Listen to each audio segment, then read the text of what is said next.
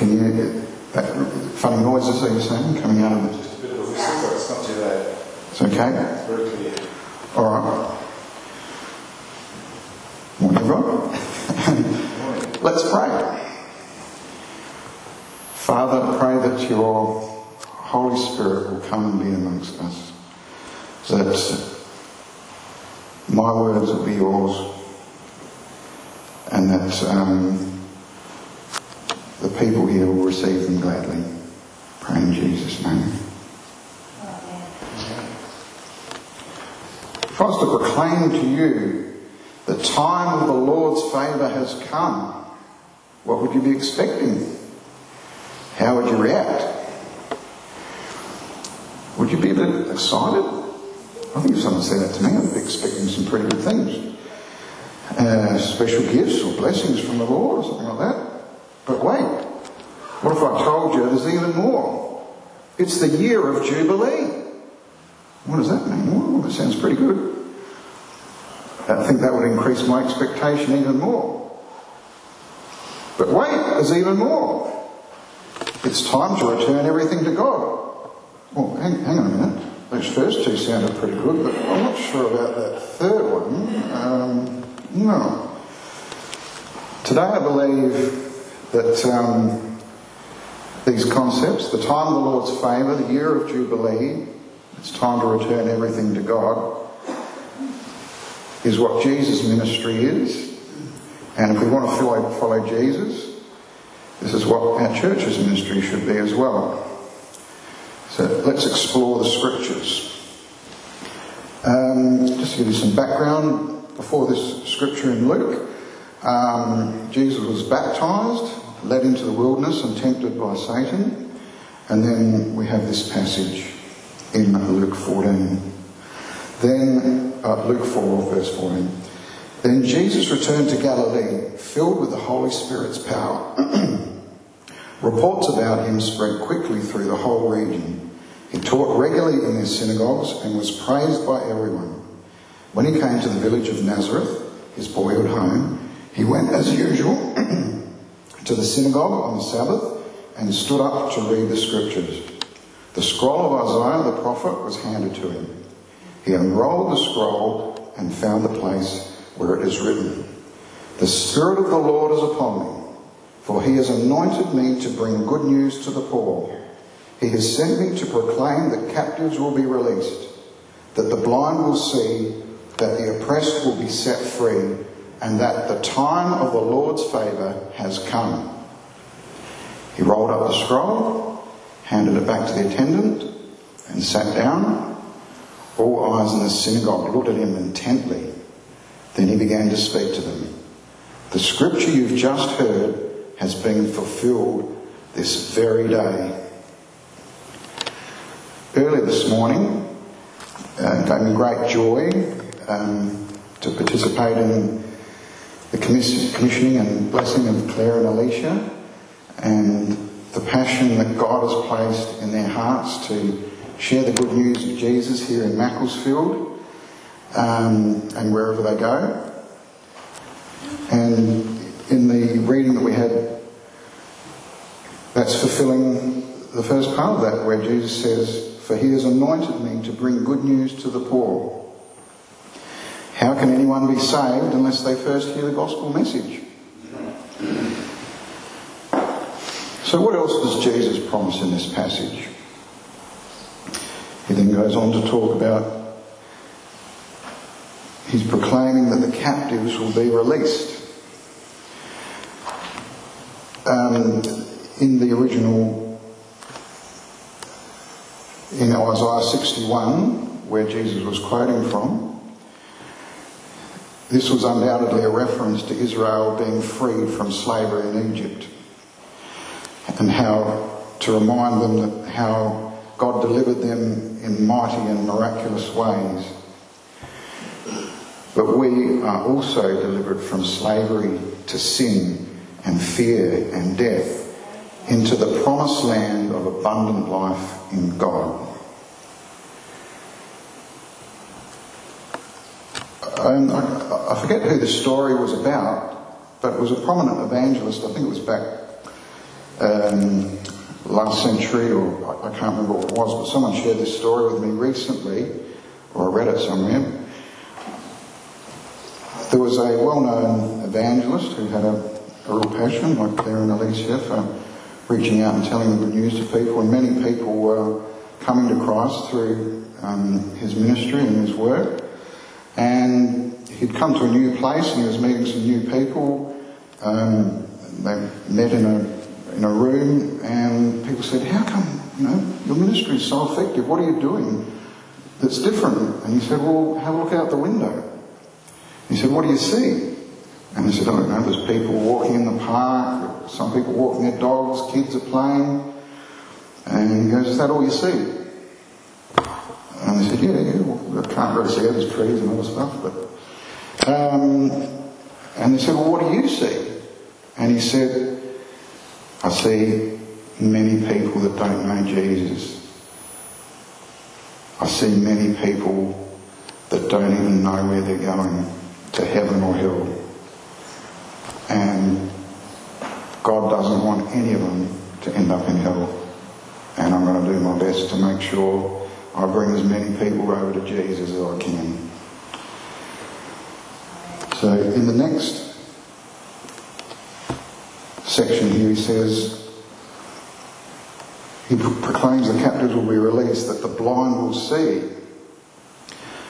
And I think that story shows us that even as Christians we can still be blind to the heart of God, the way God sees other people and what God wants. And of course it also literally means Jesus healed people literally from their physical blindness, but more importantly from their spiritual blindness, so they could see him as he really is, the Messiah, the Saviour, God in the flesh, the truth, the way and the life. He also promised to set the oppressed free. Oppressed can mean anything. Persecuted, downtrodden, enslaved, exploited or abused. But here he's saying he's giving people the power to overcome this situation, and in particular Satan and the demonic lies and temptations that we face in this life. And then finally he proclaims the time of the Lord's favour has come. And you might be wondering why I was talking about the year of Jubilee before and returning everything to God. When he proclaimed this is the time of the Lord's favour, the people in his day would have realised that he was talking about the year of Jubilee, which is mainly detailed in Leviticus 25. In the year of Jubilee, every 50 years, so Alex just turned 50, so it's your year of Jubilee, buddy. So happy birthday, majority of the week. And during that year, all debts were to be forgiven. Wouldn't that be awesome if the bank just said, "Hey, no mortgage." Slaves were set free. The land was given back to its original owners. Whoever the tribe of Israel where they first drew lots and settled in the land, people returned to their original tribe and family, and the land was given back as well. And this was symbolic of Jesus' ministry, that he has cancelled our debt, our sin, by what he's done on the cross. We've been set free from sin and death. And, as I mentioned, it's time to return everything to God. Because who is the original owner of everything? Who created everything? Of course, God. And this concept was set up in Israel as well. In Israel, the land was owned by God, and Israel is described as God's precious possession as well. So in the whole section in Leviticus 25 where it talks about the year of Jubilee, in verse 23 it says, "The land must never be sold on a permanent basis, for the land belongs to me. You are only foreigners and tenant farmers working for me." Is that the concept that we have of our possessions and our lives? And then in verse 42 he said, "The people of Israel are my servants, whom I brought out of the land of Egypt." So if we want to follow Jesus, we surrender our lives and our rights to God to be his servants and be faithful witnesses and stewards of all that he has given us to serve him, to fulfill his purposes revealed in today's scripture reading. We're handing him our possessions, our talents, our gifts, our family, our whole life is given to be used by God. I don't know about you, I find that very challenging on a daily basis. In the original Isaiah verse, and also in some versions, like the New King James Version has, "He has sent me to heal the brokenhearted," is in this scripture as well. Do you know anyone that's brokenhearted? Have you ever felt brokenhearted? I think you'll agree we don't have to look too far to find broken-hearted people. There is a great need in the world around us for people to know Jesus, hear his message, and be transformed. And then finally Jesus claimed, "The scripture you've just heard has been fulfilled this very day." Jesus is declaring that this scripture is revealing what he is doing and what his purpose is.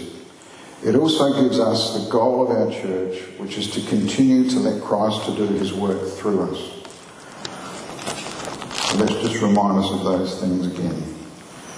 Bring good news to the poor, release the captives, give sight to the blind, set the oppressed free, and proclaim that the time of the Lord's favour has come. So how are you feeling now? Are you still feeling expectant and excited for what God's going to do? Well, I know for myself, many years I was resistant to what God wanted me to do in this church. It's taken a long time for me to find my place in this world and my role in the church. Even though I believed in Jesus from a young age, it wasn't until my late teens that I started to seriously consider what it meant to be a Christian and follow Jesus. But when the crunch came to trust God with everything, the fear of the unknown held me back from fully surrendering everything to God's will and way. Like the Israelites, I saw the promised land and it looked too scary. I wandered in the desert for many years. It wasn't as if God wasn't with me, but I wasn't being all that I could be. It wasn't until I came here, I suppose a bit over a year ago now, and I decided I don't want to turn away from anything that God wants in my life. Yes, sometimes I feel completely out of my depth and inadequate. But most importantly, I am believing in the promises of God, and that He is so much bigger than our fears and the problems we face. So what has made the difference for me? Firstly, I think being baptised in the Holy Spirit has made an enormous difference in my life. And Luke 1:8 says that you will receive power when the Holy Spirit comes upon you, and you will be my witnesses, telling people about me everywhere, in Jerusalem, throughout Judea, in Samaria, and to the ends of the earth. Now I'm properly empowered by the Spirit to serve Christ effectively. Doesn't mean that I don't make mistakes or I do everything right, but I know that God is with me. Also, I believe the encouraging and nurturing environment here at Living Word has made a big difference as well. So I want to say a special thank you, especially to Daryl and Anne for seeing God's potential in me, but also to all of you as well for your love, support and encouragement. Thank you. So I want to ask you, what is the passion, what is the gifting, the calling that God is placing in your heart? Where is your place and role in the body of Christ? We need the whole church body to be working properly, to be effective witnesses to Christ in our community and beyond. So we've heard this morning that Claire and Alicia want to go out and plant the seed of God's word. But if people receive that gladly, then we'll need people to water it, to fertilise it, and as it grows, to prune the trees so that it bears good fruit. So where do you see your place in this church? I encourage you to speak to me if there's something you want to pray about and work through.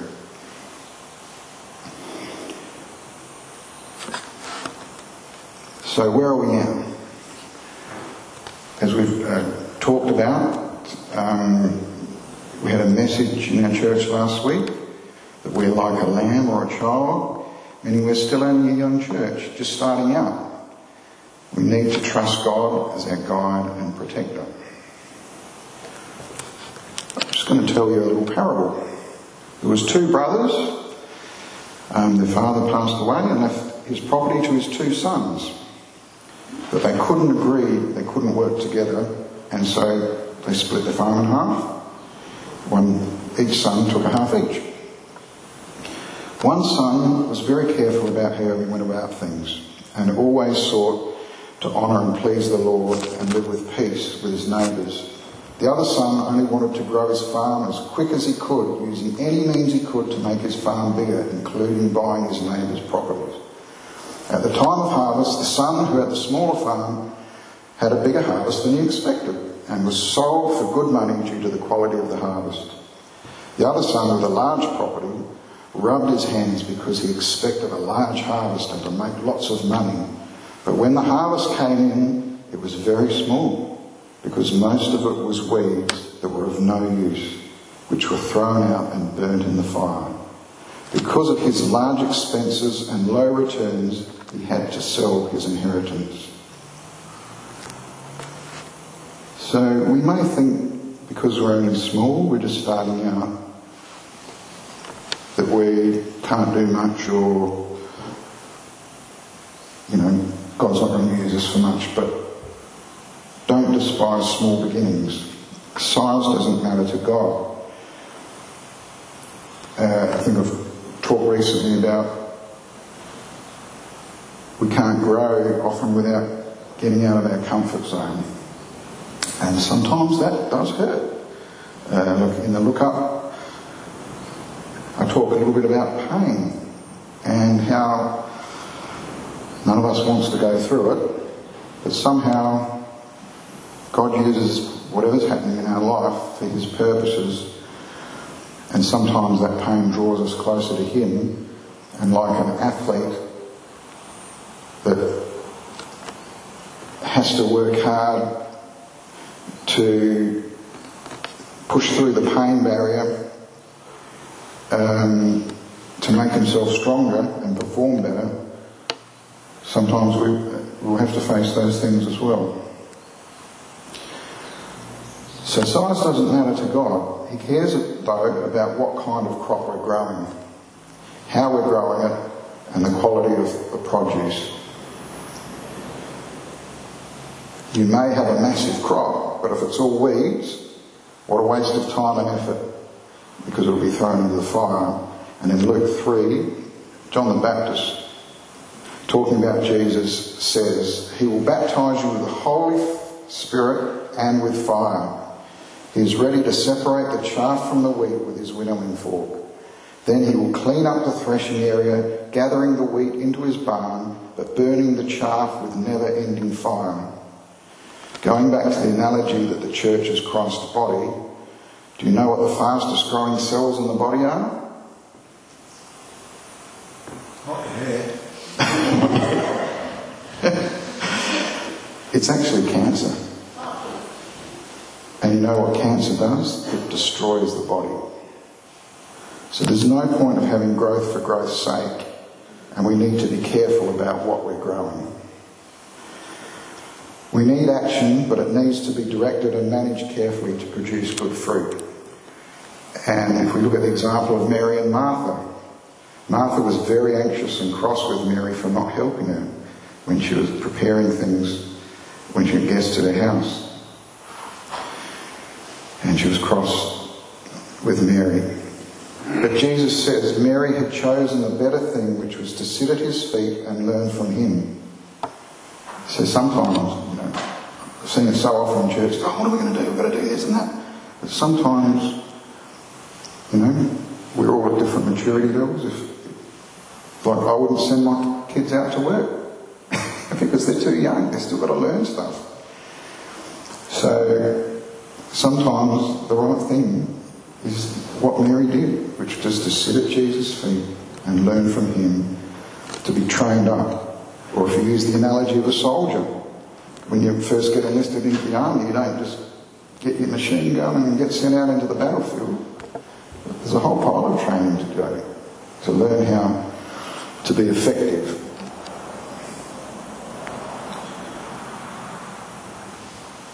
So we need to be mature, well-trained and equipped properly to do God's work. And unless our work is directed by Jesus, it will prove of no value for building the kingdom of heaven. When we are ready, however, what should we expect? We come back to the earlier reading this morning, that the good news is preached, captives are released, the blind will see, the oppressed are set free, and we proclaim the time of the Lord's favour has come.